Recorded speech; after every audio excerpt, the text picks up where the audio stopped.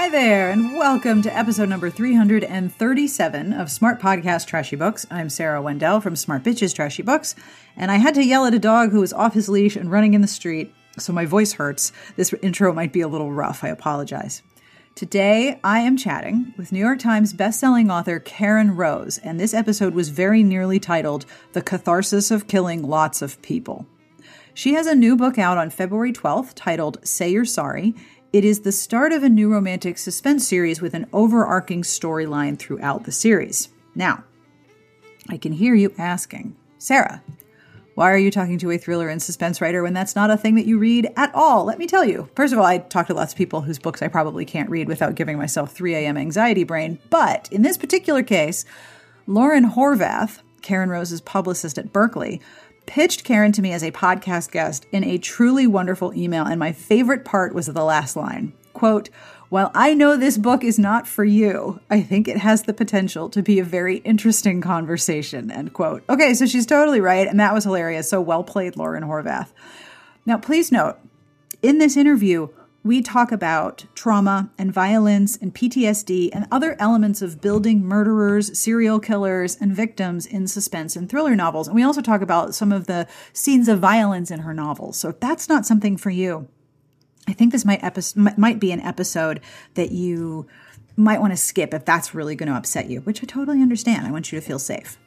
In addition to all of those things, we also talk about cults, killers, and incorporating pieces of reality into her suspense, writing nuanced, motivated villains with vulnerabilities, writing trauma as part of a story, and how to research that portrayal, how she got her start writing in secret, and how many times she rewrote her first novel, the benefits of reverse engineering Law and Order and suspense stories wherein she couldn't guess who the killer was right away, and why knitting is a great plot development tool.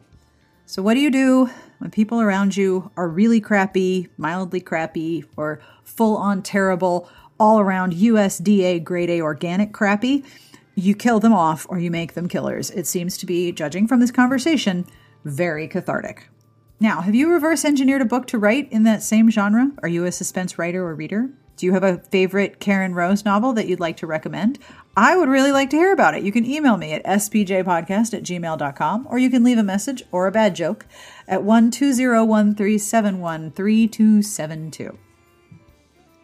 Today's podcast is sponsored by Sucre Coeur, the series by Lissa Reed, available February 12th as a digital box set from Interlude Press. And if you speak French and I screwed that up badly, I did practice and I apologize to your eardrums. If you like bakery romances and circle of friends romantic comedies like 4 Weddings and a Funeral, you will love this series about a group of friends and lovers set in a Seattle bakery. Happy-go-lucky baker Craig Oliver has a kind heart, a knack for pastry, and a weakness for damaged people. Little did he know that the cookies in his pocket might lead to a one-night stand with photographer Alex Sheff, who might become the love of his life if Craig's family and Alex's insecurities don't derail them. Craig's friend and co-worker, Sarita Sengupta, is coasting through life and grad school until she wakes up one morning next to a pretty ballroom dancer, Marisa Quinones, whose charm and laser focus sets Sarita on a path to making all of the choices she's been avoiding. Dahlia Adler at LGBTQ Reads says, "I am totally having a moment with this series." And you can too, for one low series price at your favorite ebook retailers and interludepress.com. And to find out more about the Sucre Coeur series, you can go to lissareed, LISSAREED.com. Today's podcast transcript is sponsored by Summoned to 13th Grave by Dorinda Jones.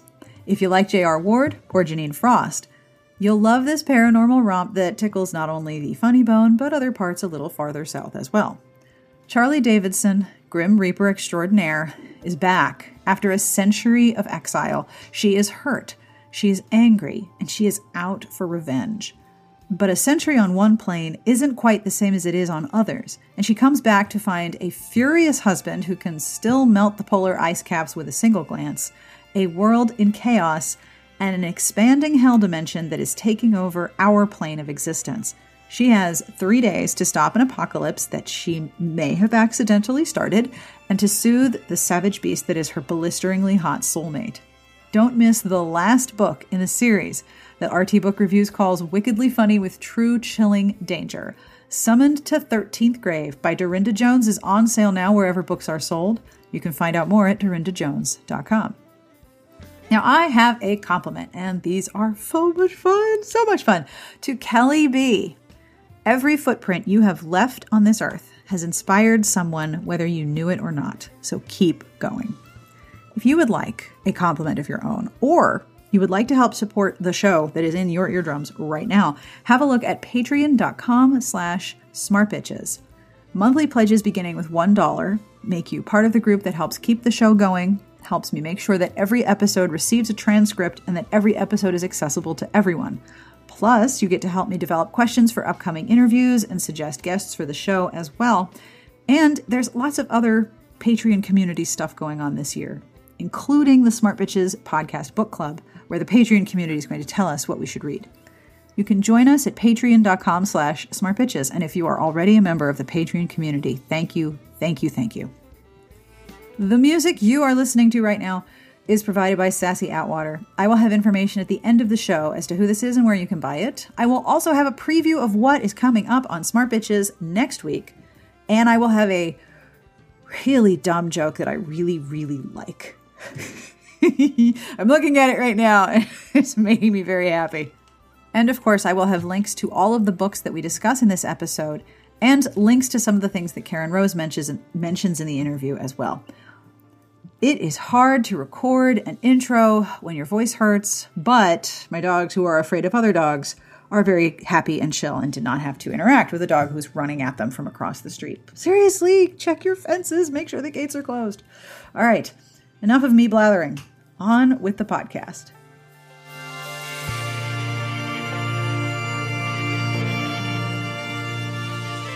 Hi, I'm Karen Rose, and I write romantic suspense.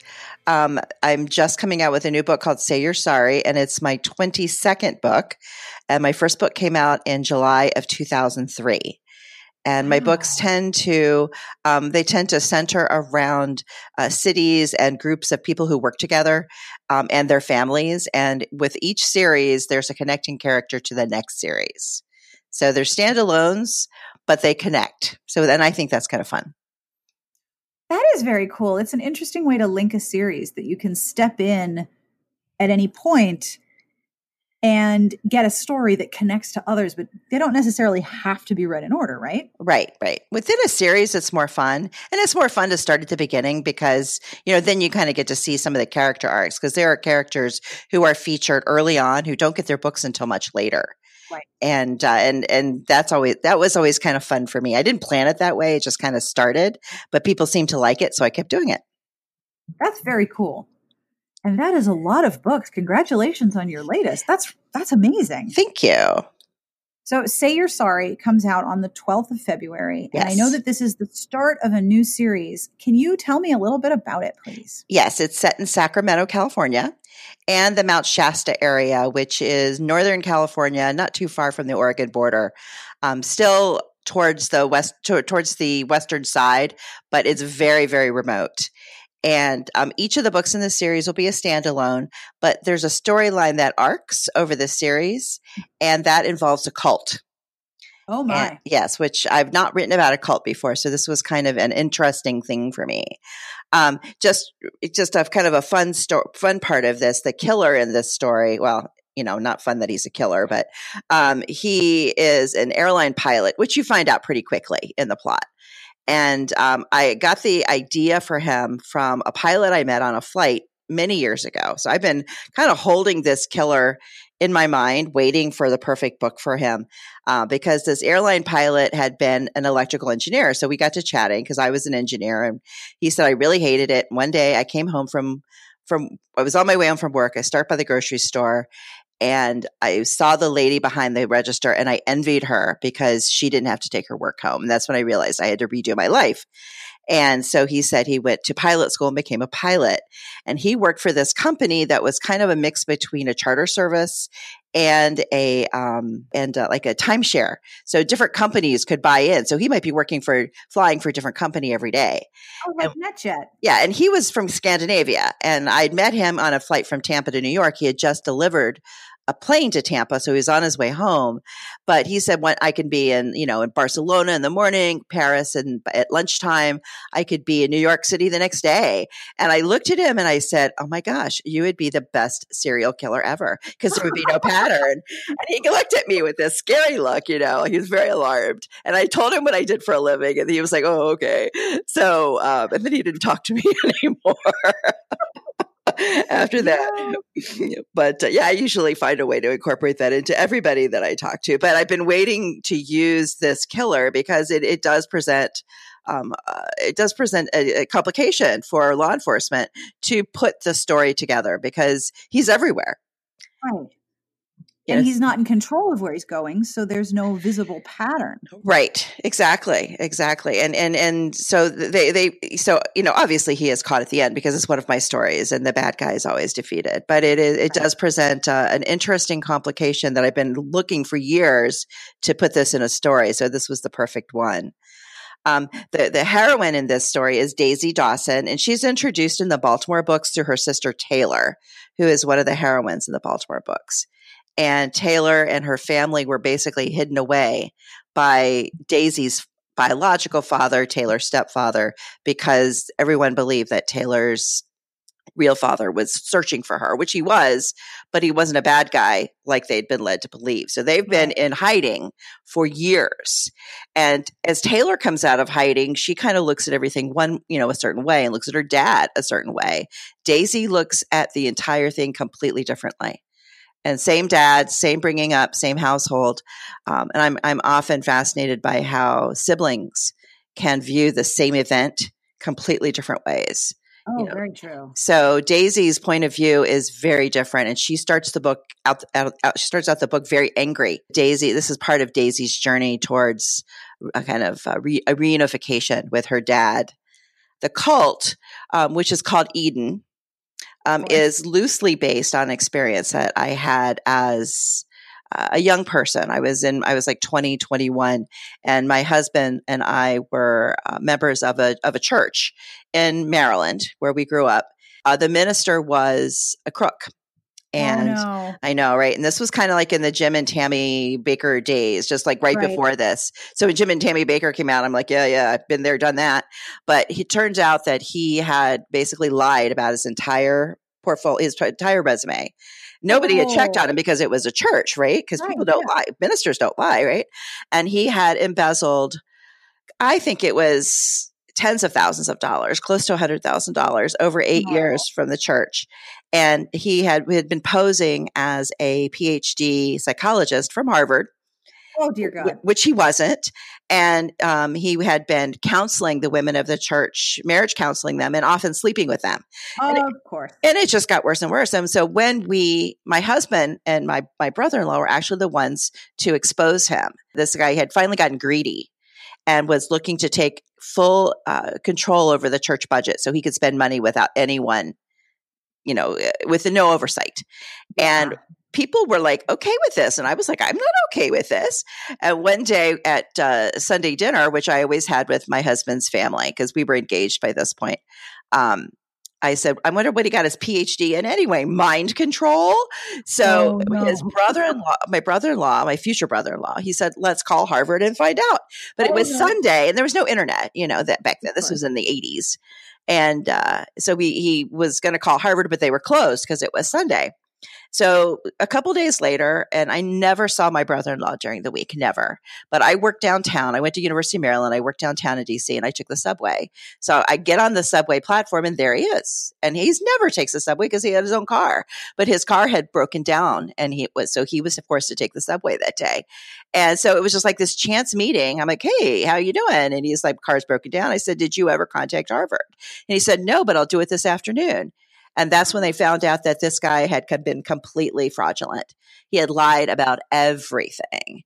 He'd never even had been to seminary. He wasn't ordained. When we exposed him, we thought everybody was going to say, oh, he's a crook. Let's kick him out. But that's not what happened. The church split into 3 factions. And one faction was like, he's a crook. Kick him out. And one faction was like, but he's still a good minister. We're going to follow him. And then the third faction was like, you guys are both crazy. We're leaving. So they all left. And so then it kind of left the remaining 2 to kind of fight it out. And it got really ugly with death threats even. I mean, my husband and his brother got death threats. And this got insane. So when I was thinking about this cult, I thought, that was kind of a blind faith. These guys following this person who was completely a fraud. I mean, he was completely a fraud. He actually tried to do it again later, of course. I know it was just a different place, and who had the foresight to actually check his resume. And we were like, no, you don't want any part of this guy. But I mean, I thought if he had taken those people and moved and started this cult, what would have happened? So that's kind of where the cult started in my mind, was this crazy faith that this group had in following a man that was clearly a crook. And I mean, he had taken advantage of so many people. And honestly, it had its effects on me, because I'm very, very slow to truly trust people. Oh, of course. After that, I had to look back as to why I followed him. Mm-hmm. He was very charismatic, extremely charismatic. So I kind of put that into this. And so when you meet the cult leader towards the end of this series, that's who this guy is. Oh, so there's a sort of a cult of personality element. Oh, absolutely. Here. Absolutely. In fact, a friend of mine and I were talking about this last summer when I had just finished writing the book. And she said when she was a little girl, growing up in Northern California, a man came to visit their house, and he had been starting a church. I think her aunt had gotten involved. And when he came in the room, she said it was clear. She said, even as a child, it was clear that this man had something. He had this magnetism. Mm-hmm. And she said, my dad told me to leave the room, because I don't think her dad was bought into the whole thing. Right. It turned out it was Jim Jones. Oh, holy cow. I know, right? That's what I said.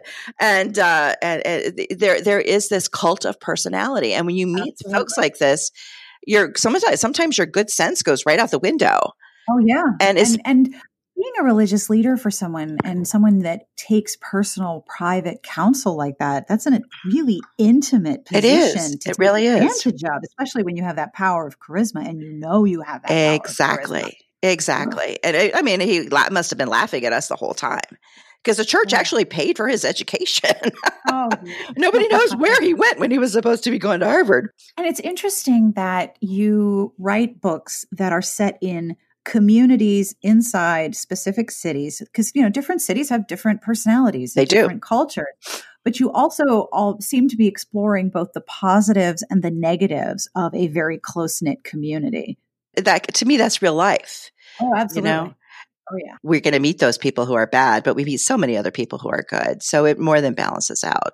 It really does. Now, your publicist, Lauren Horvath, wrote first of all, she wrote the most amazing pitch email to me. She told me that one of the reasons that you began this story was that someone had been incredibly rude to you. So you killed her off. I did. And then, I think it was 2 years ago. I want to say it was RWA. It was the RWA Librarians Luncheon where Brenda Jackson spoke. Yes. I ended up at the same table as you. And you started and I didn't know anyone's name at that point when I'd sat down. And all I heard was you talking about killing some guy who pissed you off. And I was like, in a book. Oh, okay. So I need to know if this is one of the major benefits of writing crime thrillers. And when you meet someone who does something dastardly, do you sort of think in the back of your mind, yeah, I'm going to kill you someday? Absolutely. And I have it. And I take requests from friends that they're like, could you kill someone named blank because they did this? I'm like, sure. And they're like, you're the best friend ever. Really, really, truly, that's amazing. And I am so excited that is your job. Yes. Well, what happened? Sometimes I've killed off old bosses, and that's particularly gratifying, especially if they were bad bosses. Oh, absolutely. One time I actually got to the end of the book before I realized I'd used the boss's real name. And then I had to go back, and I had gotten to page proofs. I'm like, oh crap. So, these were the days when it was still hard copy, and I was like going back and making sure I changed it everywhere. I think I changed the last name and I left the first name. But one time my optometrist, I went to him, I was 40. And I just started writing at the time. I think I guess my first book came out when I was 39, I think. Wow. And so it was, I was like 40, 41. I go to the optometrist and I said, you gave me the wrong contact lens prescription this time because everything's blurry. And he said to me, well, you are 40. And I was like, oh. So I was in my fourth book. I killed off the optometrist and his entire office staff. And my editor was like, you can't kill off his entire office staff. That's just, you went overboard. So I for some reason, it was a holiday and he ends up giving his office staff like the day off. And it's just him and like one other person. So I pared it back. And I told him, and he started laughing. So I said, and he said, now I'm 40 and I really wish I hadn't said that to so many people. Oh, no. So he thought it was funny. I've had doctors that have been not nice. And one of them died very badly or well, depending on your point of view. In the first Baltimore book, he was a plastic surgeon. And when they find him, he's basically, he's beaten beyond recognition. But he has one finger left and there's a ring on it. And when they pull off the ring and look at the inscription, it says, thanks for the memories, and realize he's a plastic surgeon. And my family doctor had read the book and she goes, I know exactly who that was. And I said, any resemblance to any living person, living or dead, is purely coincidental. And she laughed. So yeah. So every now and again, I do use people that have made me mad. I mean, I'm kind of catching up to the present day, but because I've killed a lot of people in my books, hundreds. But so yeah, but I do take requests, and I'm often the most popular friend because and then my friends can read it. And it's not the same person, obviously, but it's got the same name. But I do have to be careful when I talk about this in public because I often forget. And there was. My editor does try to curb my killer instinct. And it was the first Cincinnati book, Closer Than You Think. And, I'm looking at all the edits, and she uses all the comments, in the margins. And the comment is that there was one individual who gets killed off in that book, in the first edit of that book, first revision. And the killer is looking to steal her car. So he waits until she comes out of an all-night grocery store. He's particularly picked a place that does not have good security. And he's, he waits until she comes out, and then he kills her, puts her underneath the car he's driving. He steals her car and he drives away. And my editor in the margin says, this is an example of gratuitous violence. You cannot kill this person. Can't he just hit her in the head? Why does he have to shoot her in the head? And I'm like, he can't just hit her in the head. He shoots everybody in the head. He's not stupid. He's not going to. He's not going to leave witnesses. He's not going to leave a witness. It's just stupid. He's not going to do that. She goes, I don't care. Find a way to make her live or change it, because you've killed off too many people in this book. And I'm thinking, I know that Nalini Singh killed off the entire population of Beijing, and you're mad at me about this, but they're like, it's different. So Nalini Singh can do it. How come I can't? I know exactly. Like, she probably didn't get a blink when she killed off all of Beijing. I mean, left in a crater. But anyway, so I said, okay, fine. So I spent 2 days reading every account I could find of people who got shot in the head and lived, and nothing was right. So my oldest friend's husband is an ER doctor, and we've known each other. I mean, I was their maid of honor in their wedding, blah, blah, blah. And so we've known each other forever. And I finally called him. I call him when I get desperate because I don't like to bother him because he's like, got this really important job, but he always likes to help me. He's really good about it. And I said, I've been looking for 2 days. Tell me what to do. So he says, okay, I've seen this 6 times in 25 years, and you can't plan it. It just happens. But if someone's getting shot execution style and they turn their head at the last moment a specific way, the bullet will enter the skin and it does not penetrate the skull. It actually creates a channel between the skin and the skull, travels around the curvature of the skull until tangential forces push it out the other end. So there's an entry wound, an exit wound, a lot of blood. It says a lot of blood right there. Exactly, but it never penetrates the skull. And he says that would work. And I'm like, oh, that really would work. So it satisfied Claire, my editor, satisfied me, everything. So he tosses this woman under a car, but she's found and she's still alive. And she's alive then to appear in all of the next books in the series. And one of the reasons I think Claire didn't want her to die was that she had all these bags of dog food. So she's clearly got dogs. And she had a dog shelter. And so all the characters in future books get their dogs from her. And so they all get dogs. But when that book hit, when it was the day for the New York Times to come out, and normally, we just stare at the phone waiting for it to ring. But on this day, I'm like, I'm not staying home staring at the phone. I'm going to Disney World. So I told Claire to call me on my cell phone. So we go to Magic Kingdom. We have a good time. We're on the shuttle to the Pleasure Island or whatever they used to call that place, downtown Disney with all the restaurants. Right. And I forgot where I was because I get the call. She goes, it's number 7. And we're like, yay. And then she said, I just read your proposal for the next book. And I'm so glad that Dolores didn't die, the woman. And I said, well, that's all for you, because if it had been left up to me, I would have left her dead under the van. Yeah. And conversation on the shuttle goes silent, and everyone looks at me, and I remembered I was on a shuttle with children at Disney World, and my daughter's like, Mom! And she goes, it's a book. She's writing a book. She didn't really kill a body and leave it under a van. So I have to be careful when I say things like that. But in an RWA luncheon, everybody knows I'm going to be a writer, so most people know I didn't actually kill anyone.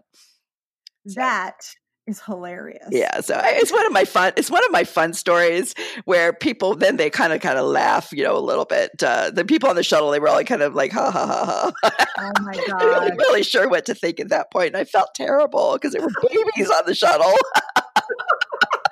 But it must be very gratifying to get to what I call the Earl has to die moment. Yes. Someone has been so terrible. You're like, well, I could kill you, but that's a mess.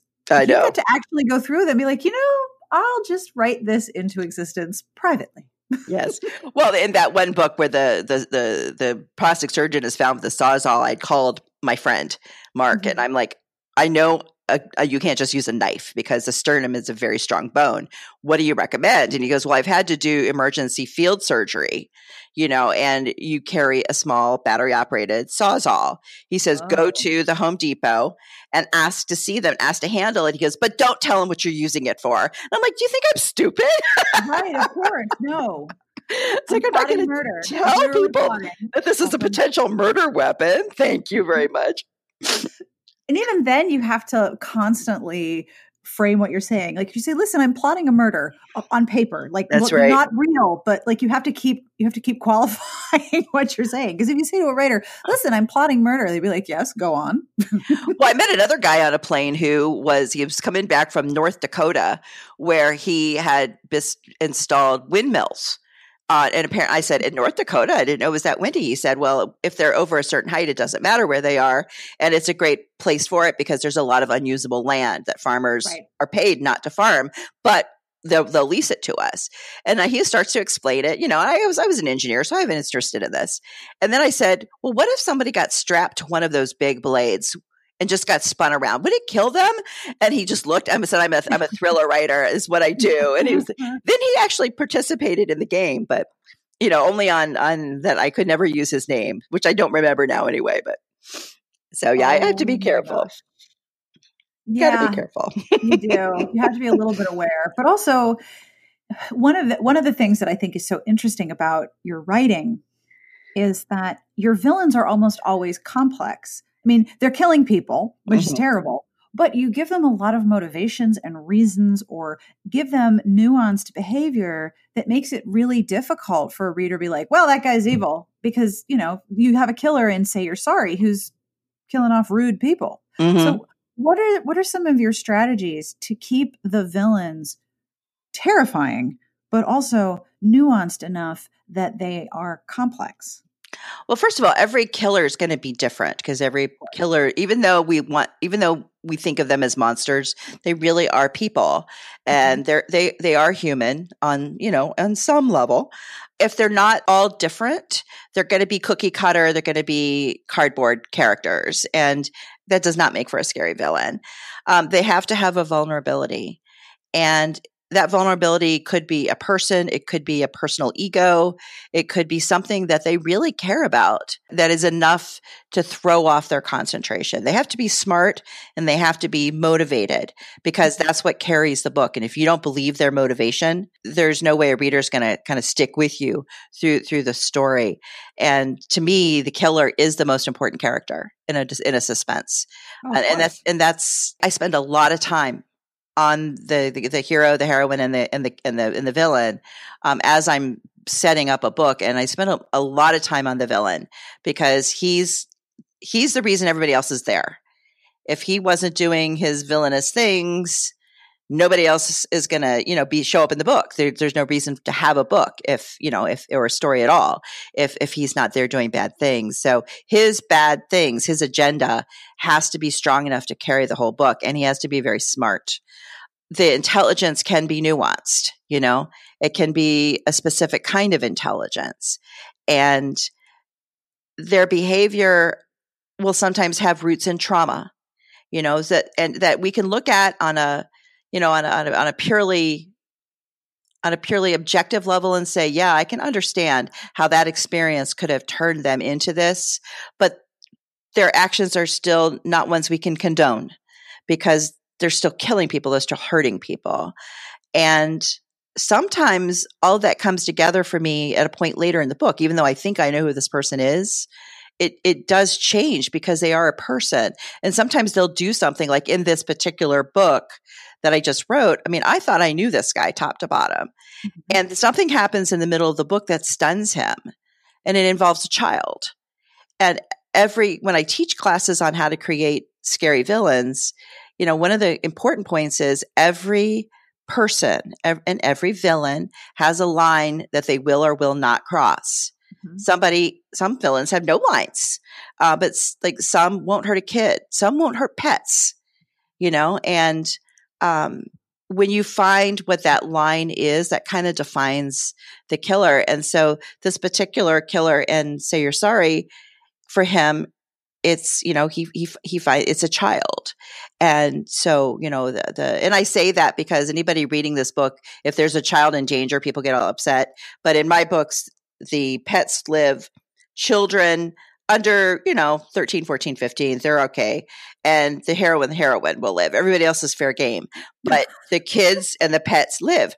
I appreciate that. Thank you. You're welcome. I mean, that's kind of my personal guarantee. I was a middle school teacher, so that's why I'm the 13, 14, 15. The pets especially. Pets are something but most of us can say, yes, we love our pets. We understand a love for pets. Yes. So I had a villain, and this is my sixth book, Count to 10.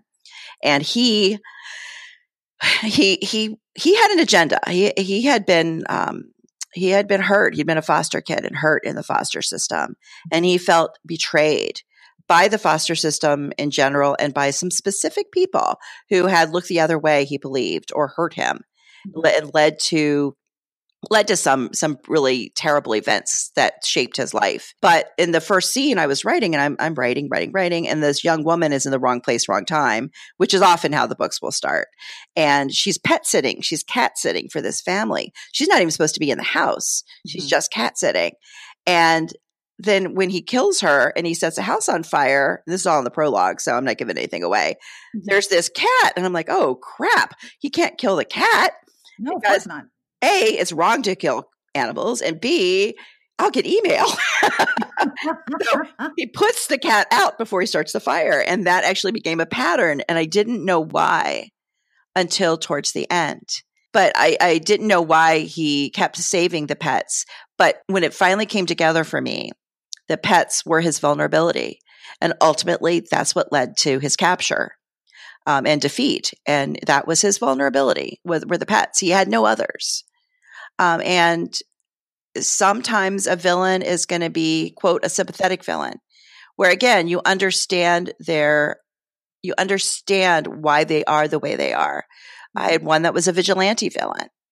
And I had set out to see if I could write a villain people would feel sorry for.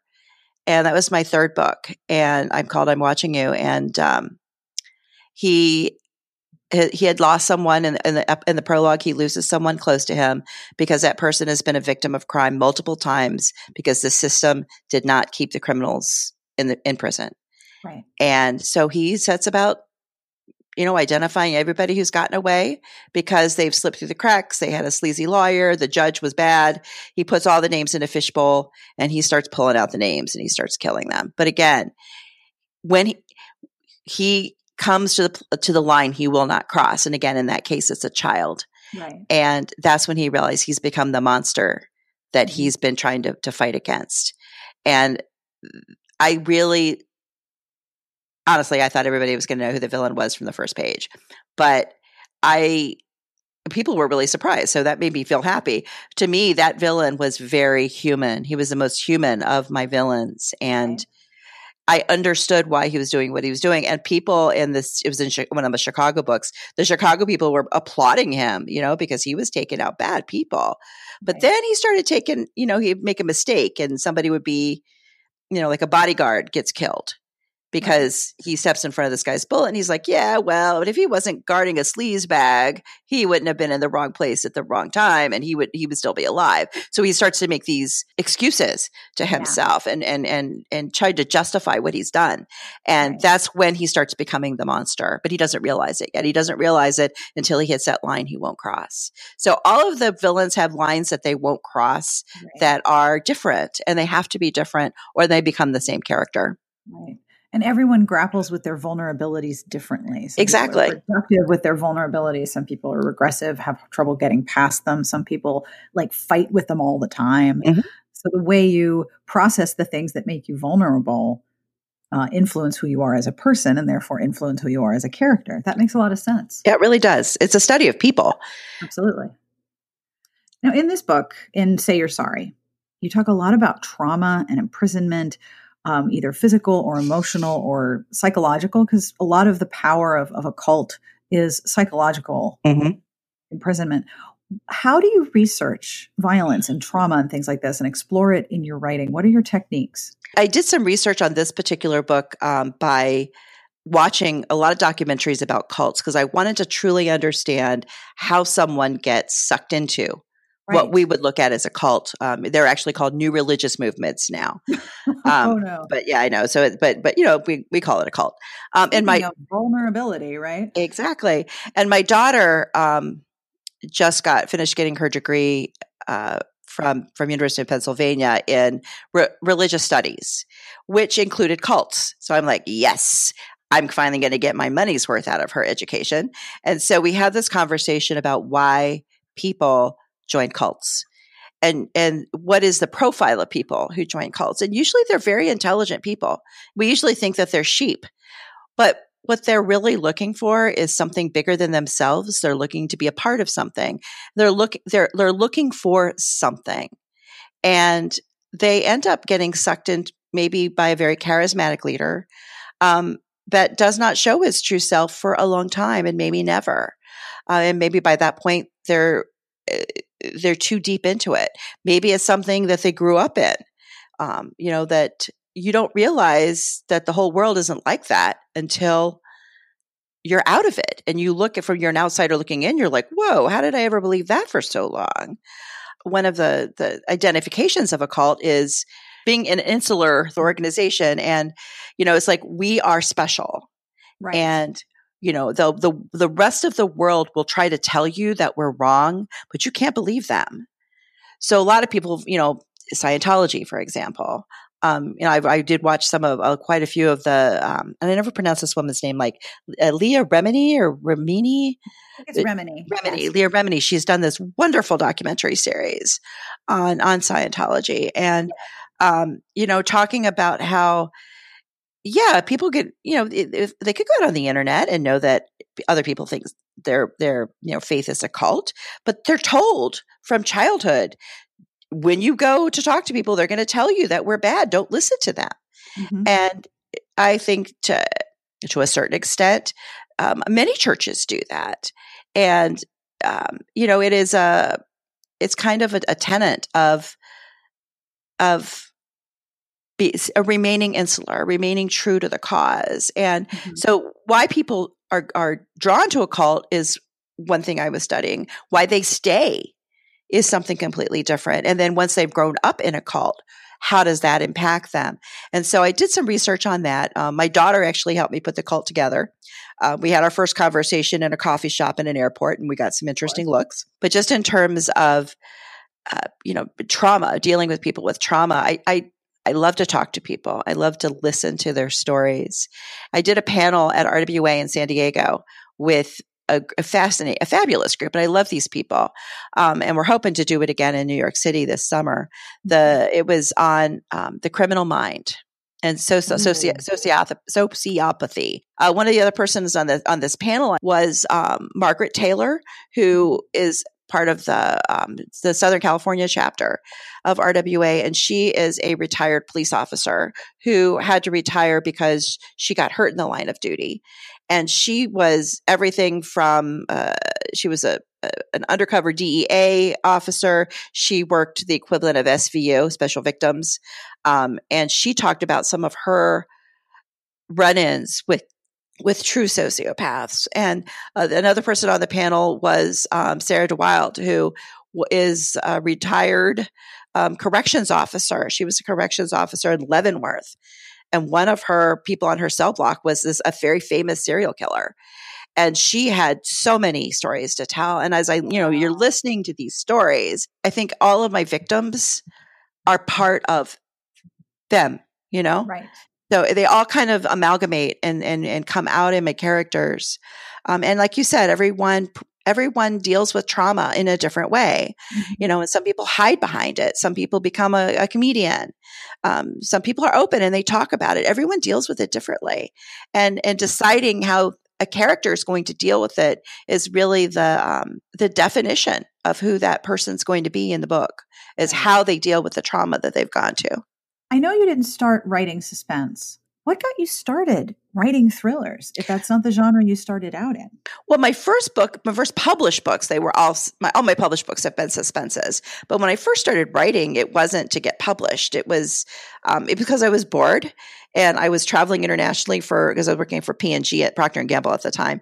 And I was in a lot of international locations where I couldn't take enough books with me, because I'd read them all on the plane. And by the time I got to the hotel room, the only thing on TV was in another language that I couldn't understand, except for CNN International. And it was because it was all plane crashes and death. And it was like, no.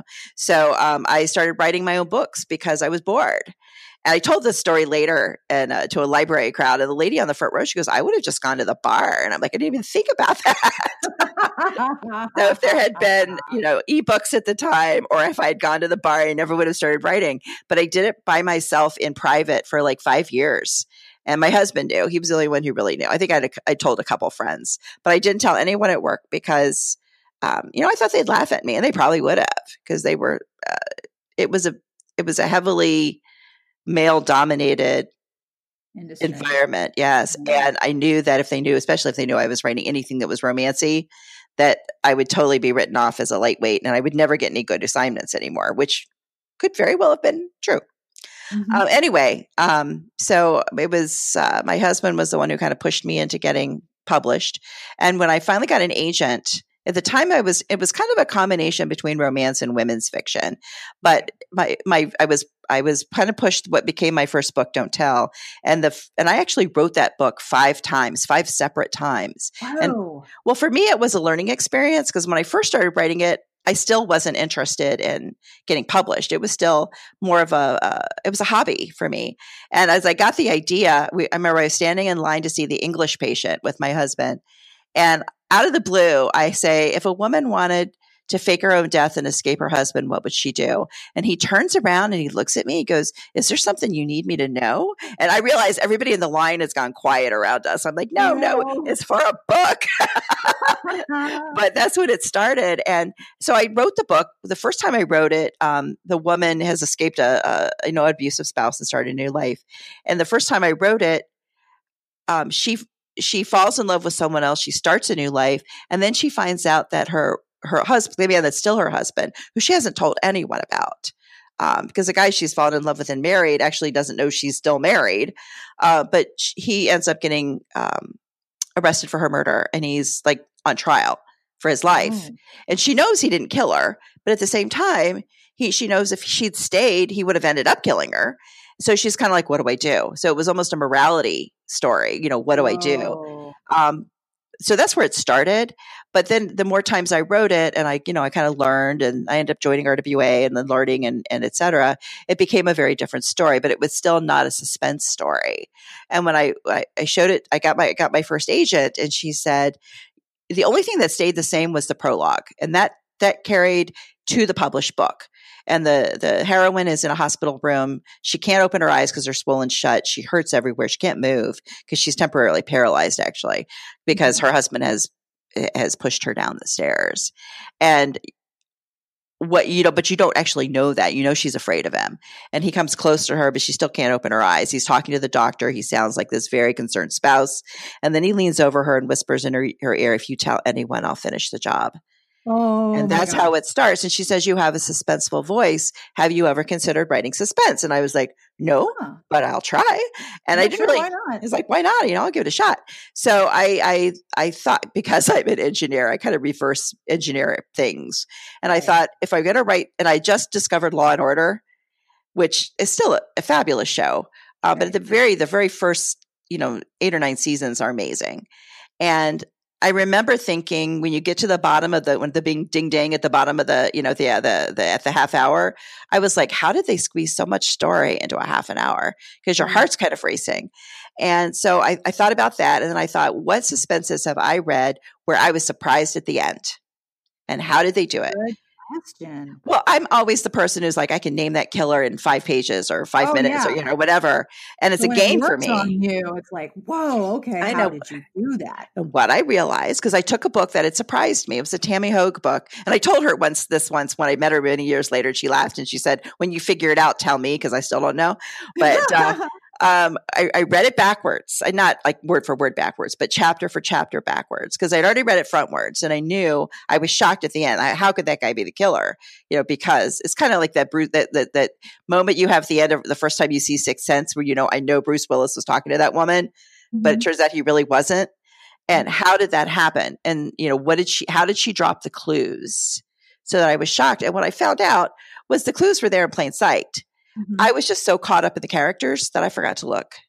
Yep. So it's like a magician's sleight of hand. Watch me over here while I do the magic over there.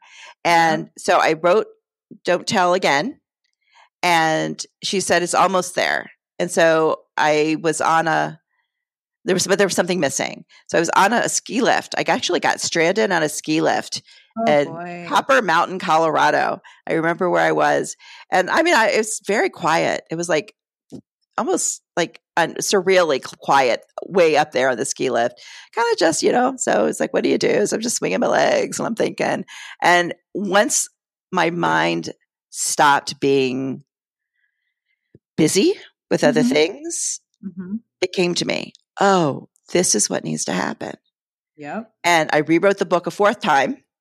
And that was when it actually sold. But then the editor was like, this character is doesn't need to be there. Can you get rid of her? I'm like, sure, I can get rid of her. No problem. And so I did. I didn't kill her. I just I just wrote her out of the story. Because sometimes I do get rid of them by killing them. But this time I just eliminated her from the get-go. And that's the book that sold. So that's kind of how I got into suspense. So I was alarmed at how many people died in that book. I think there were 8. So my next book, because it was a 2-book deal. So I send my editor at the time was Karen Kostoniak at Grand Central, and it was Warner Books at the time. So I sent her the next one, and it's a white collar crime that's very cerebral. And she's like, I don't think so. I'm like, she goes, I want a serial killer. I said, you think people will read that? She goes, trust me. And so like my monster was born, but that's how I got started. I also know that you are an avid knitter, and you're part of the Smart Bitches Ravelry group. Does knitting also put you into the place where your legs are swinging and you're not doing anything, and you can have additional ideas. I cross stitch, and I often find that when I'm focused on the pattern and I'm focused on stabbing a piece of fabric several thousand times, my brain will come up with really interesting things. Is that true for you as well? Yes, yes. And sometimes it's that quiet space. Mm-hmm. I started knitting when I was a kid because I learned in like junior high school home ec way back in the day, like in the 70s. And I knitted until I was in college, and I made my dad a sweater.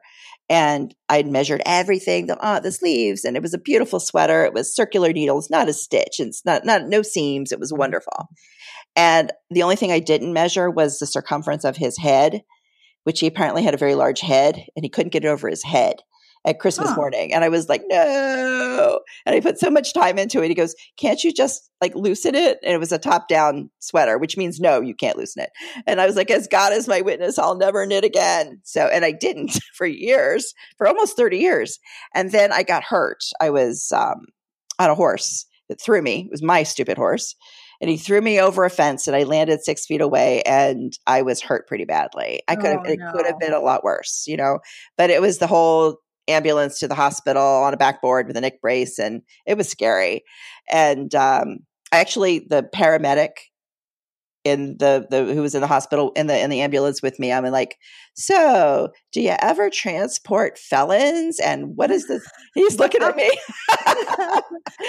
like all I could see was like, a 6-inch circle of the ceiling because your head is like completely immobilized. But it was how I got through the terror of the moment. Turns out he was a writer too, so we had a nice chat. He understood. Yeah, and he was this cute guy. So he was a cute guy who was writing, and he'd just been published, and so we had a nice chat on my way to the hospital. But after that, my husband's like, you got to find a hobby that's not going to kill you. And so I had been reading some books, and I really love LGBT romances. And I've been reading some books by an author named Amy Lane, and I love her books. And she includes knitting, and she's a knitter as well. And so she includes knitting in many of her books. And so I started to knit, and in one of her books, it's a soldier comes back from Iraq, and his hand has been badly burned, and knitting is part of his physical therapy. Mm-hmm. And I found it really helped with my hands because I have arthritis in my hands. And I also found that it really helped with my ADHD. It helped quiet my mind, and it does take me to that place where I can think. And sometimes I love to listen to audiobooks and knit. That's kind of my way to. Yeah, that's what I do. Yeah. So do you cross stitch or do you knit too? I cross stitch with audiobooks. Yes. All the time. To me, it's like people are like, oh, I can't pay attention to an audiobook. My mind wanders, but my mind doesn't wander when I've got knitting needles in my hands. Yep. And it's a way of focusing what I call the Jack Russell Terrier part of my brain. Exactly. Because I have that too. I didn't even know I was ADHD until a few years ago. My kids were diagnosed, and I said to my doctor, the same one who laughed about the guy being killed in one of my books. And I said, do you think I could be ADHD too? And she looked at me, she goes, oh my God, you don't know that you are? And I was like, no. She goes, I'm surprised you've ever finished a book.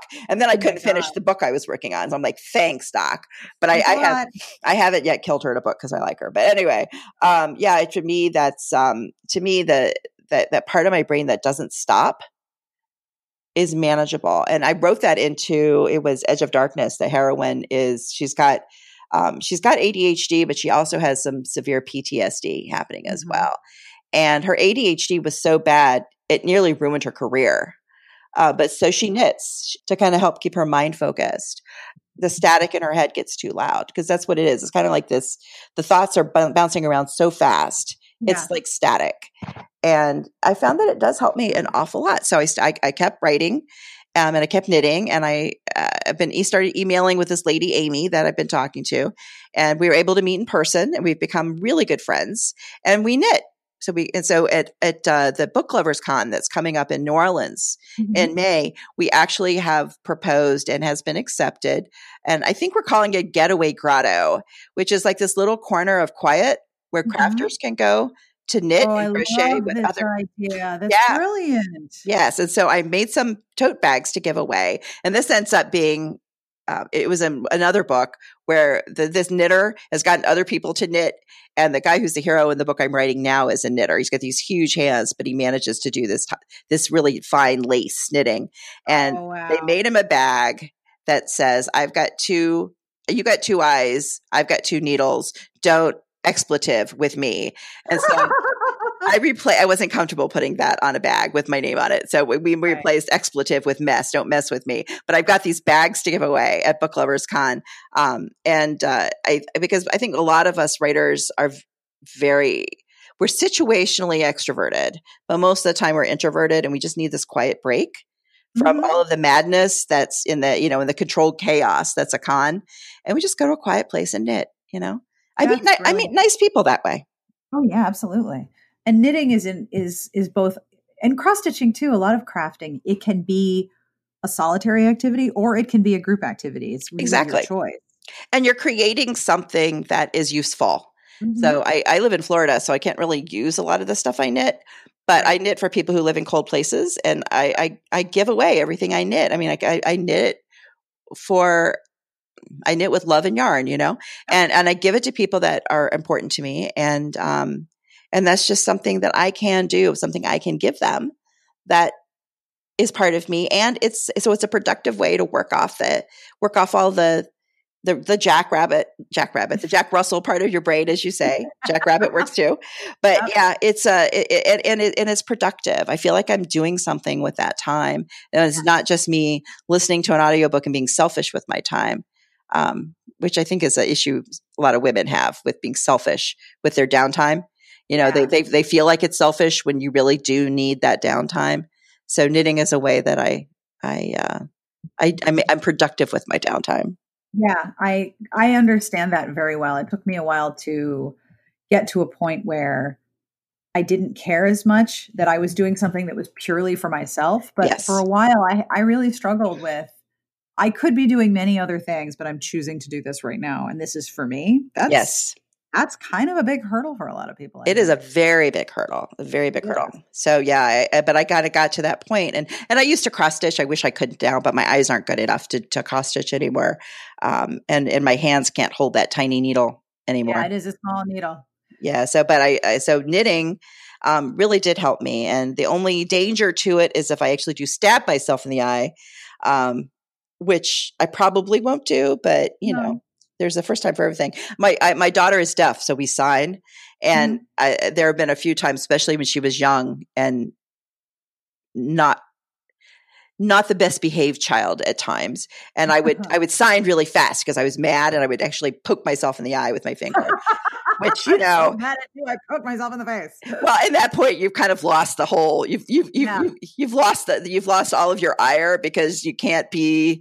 You cannot be intimidating when you've poked yourself in the eye because the kid is laughing. And it's just like, so I'm kind of clumsy. The whole knitting needle thing is a little bit dicey, but and I've been shocked because people are like, doesn't TSA take your needles? And they don't, which I'm glad, because I'm a nervous flyer.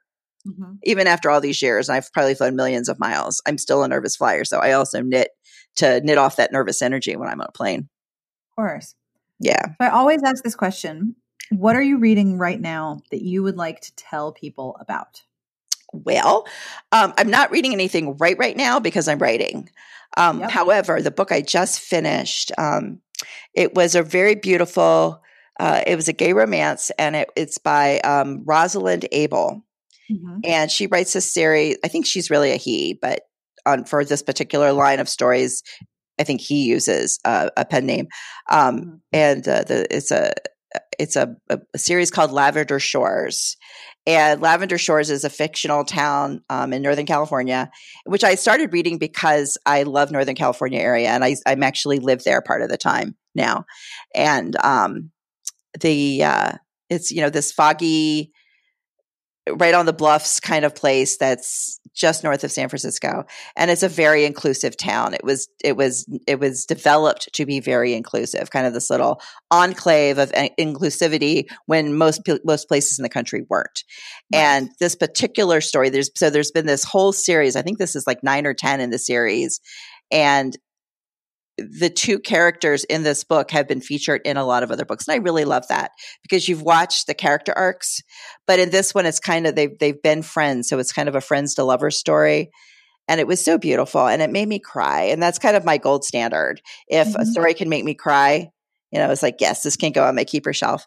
And it was really beautiful because it dealt with the whole friends to lovers thing because it wasn't an instantaneous realization. One of the men realized it before the other did. And so there was a lot of hurt that they had to get over. But one of the guys is a widower, and he doesn't think he's ever going to find anyone ever again.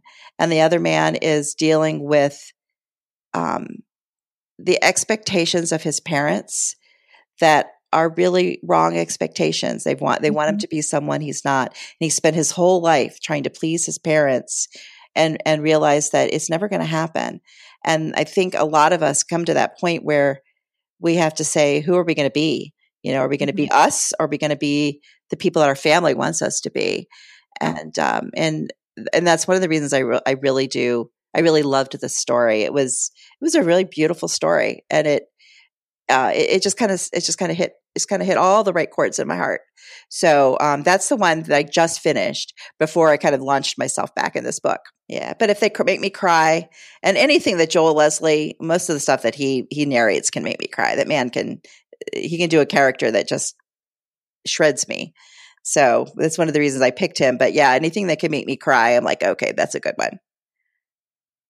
Yeah, I find that if I don't know who did it, or if I'm crying, or if I have no idea how the circumstances are going to work out in the rules of the world so that everyone is happy and satisfied at the end, I cannot figure out how that's going to happen. I'm going to be very satisfied by the end of the book. Exactly. I got asked recently what I don't like in books. And one of the things I really don't like is when it doesn't make sense, when things are just kind of thrown together and they don't fit. So, it's got, okay, so you've set this thing up and they want to have happily ever after. And they finally magically get there and it doesn't make sense. I don't like that. But when they can take me to the point where I'm absolutely, I have no idea how they're going to get to their happily ever after, but they get there in a way that makes sense and is natural with the world, or whatever world it's in. I mean, if it's a paranormal world, what fits the rules of that world, because I love paranormal too. I love those books. Yeah, me too. There's a Nalini Singh book that I read that still, every time I read it over again, I just sob she said she cried when she wrote it too. But, it's like, that's my favorite of all of her books. Which one is it? Oh, I shouldn't have said this because I can't remember the title, but it's got Katja and his name isn't Dex. What is his name? Starts with a D.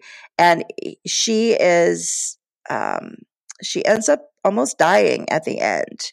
She's a good Blade of Memory. I think it is. Yes. And I can't remember what the hero's name was, but I know it starts with a D. And he was part of that, not the human resistance, but he's the descendants of the Psy that have mixed with humans. Dev. That's it. Dev and Katja. And when he has to hold her and watch her begin to die, I had to put the book down. And my husband's like, what's wrong? It's so sad. And every time I would read that, because I've read it many times, I cry every time. So if I have to pick a favorite of hers, there are some that I like better because they're sexier, but that's my favorite of her books because it always just takes my heart and squeezes it. And I'm always in awe of authors who can take me out of my own mind, where I'm not thinking I would do that differently. Yeah. If they could take me to a place where I'm in their world and I'm not even thinking about my own, that's the true escape. And for me, that's the true escape. And I love those books.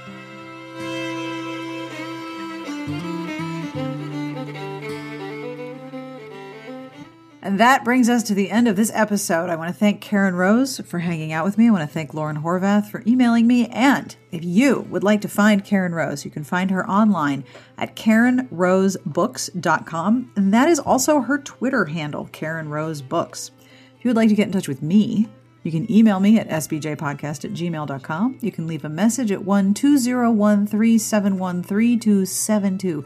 If you have thoughts on suspense or writing suspense or reading suspense, I would love to hear them. And if you want to get in touch about writing a guest review or asking me questions about things, please feel free to email sbjpodcast@gmail.com. Or if that's not going to stick in your memory, Sarah, with an H, at smartbitchestrashybooks.com. It goes to the same place. I love hearing from you, so please feel free to do so. Today's podcast is sponsored by the Sacré-Cœur series by Lissa Reed, available February 12th as a digital boxed set from Interlude Press. If you like bakery romances and circle of friends romantic comedies like 4 Weddings and a Funeral, you will love this series about a group of friends and lovers set in a Seattle bakery. Happy-go-lucky baker Craig Oliver has a kind heart, a knack for pastry, and a weakness for damaged people. Little did he know that the cookies in his pocket would lead to a one-night stand with photographer Alex Sheff, who might just become the love of his life if Craig's family and Alex's insecurities don't derail them. Craig's friend and co-worker, Sarita Sengupta, is coasting through life and grad school until she wakes up one morning next to pretty ballroom dancer Marisa Quiñones, whose charm and laser focus set Sarita on a path to making all of the choices she has been avoiding. Dahlia Adler at LGBTQ Reads says, I am totally having a moment with this series, and you can too, for one low series price at your favorite ebook retailers and at interludepress.com. You can find out more about the Sacré-Cœur series at lissareed.com. Every episode gets a transcript, and every transcript is hand-compiled by Garlic Knitter. Thank you, Garlic Knitter. This week's podcast transcript is sponsored by Summoned to 13th Grave by Dorinda Jones. If you like J.R. Ward or Janine Frost, you will love this paranormal romp that tickles not only the funny bone, but other parts a little farther down as well. Charlie Davidson, Grim Reaper extraordinaire, is back after a century of exile. She is hurt, she is angry, and she is out for revenge. But a century on one plane isn't quite the same as it is on others, and she comes back to find a furious husband who can still melt the polar ice caps with a single glance, a world in chaos, and an expanding hell dimension that is taking over our own plane of existence. She has 3 days to stop an apocalypse that she may have accidentally started, and to soothe the savage beast that is her blisteringly hot soulmate.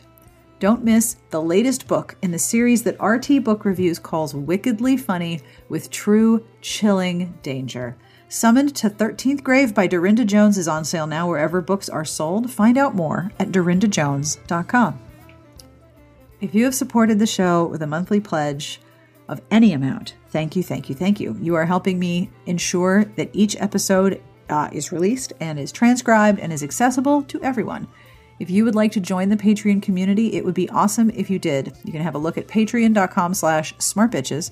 Monthly pledges start at $1 a month, and the Patreon community gets up to some really nifty stuff. So have a look at patreon.com/smartbitches. The music you're listening to is provided by Sassy Outwater. You can find her on Twitter at Sassy Outwater. This is the Pete Bog Fairies. This is their album Black House, and this track is called The Chatham Lassies. I really like this one, especially because even though I cut it out, it starts with running water. And I had to take that out because it sounds really strange if you start a podcast and it starts with running water, and 2, I didn't want to have to make any of you who might be on the treadmill or on the elliptical have to jump up and run to the bathroom. But I really like how this track starts out. It's very relaxing and mellow. I hope you're enjoying it too. If you would like to find Black House or any of the Pete Bog Fairies albums, you can find them on Amazon or iTunes or wherever you buy your funky music. Coming up on Smart Bitches this week, we have things. First, thank you for celebrating our 14th anniversary with us. It is an absolute jaw-dropping thrill to me that we are still around after 14 years and that you're hanging out with us. So thank you for that.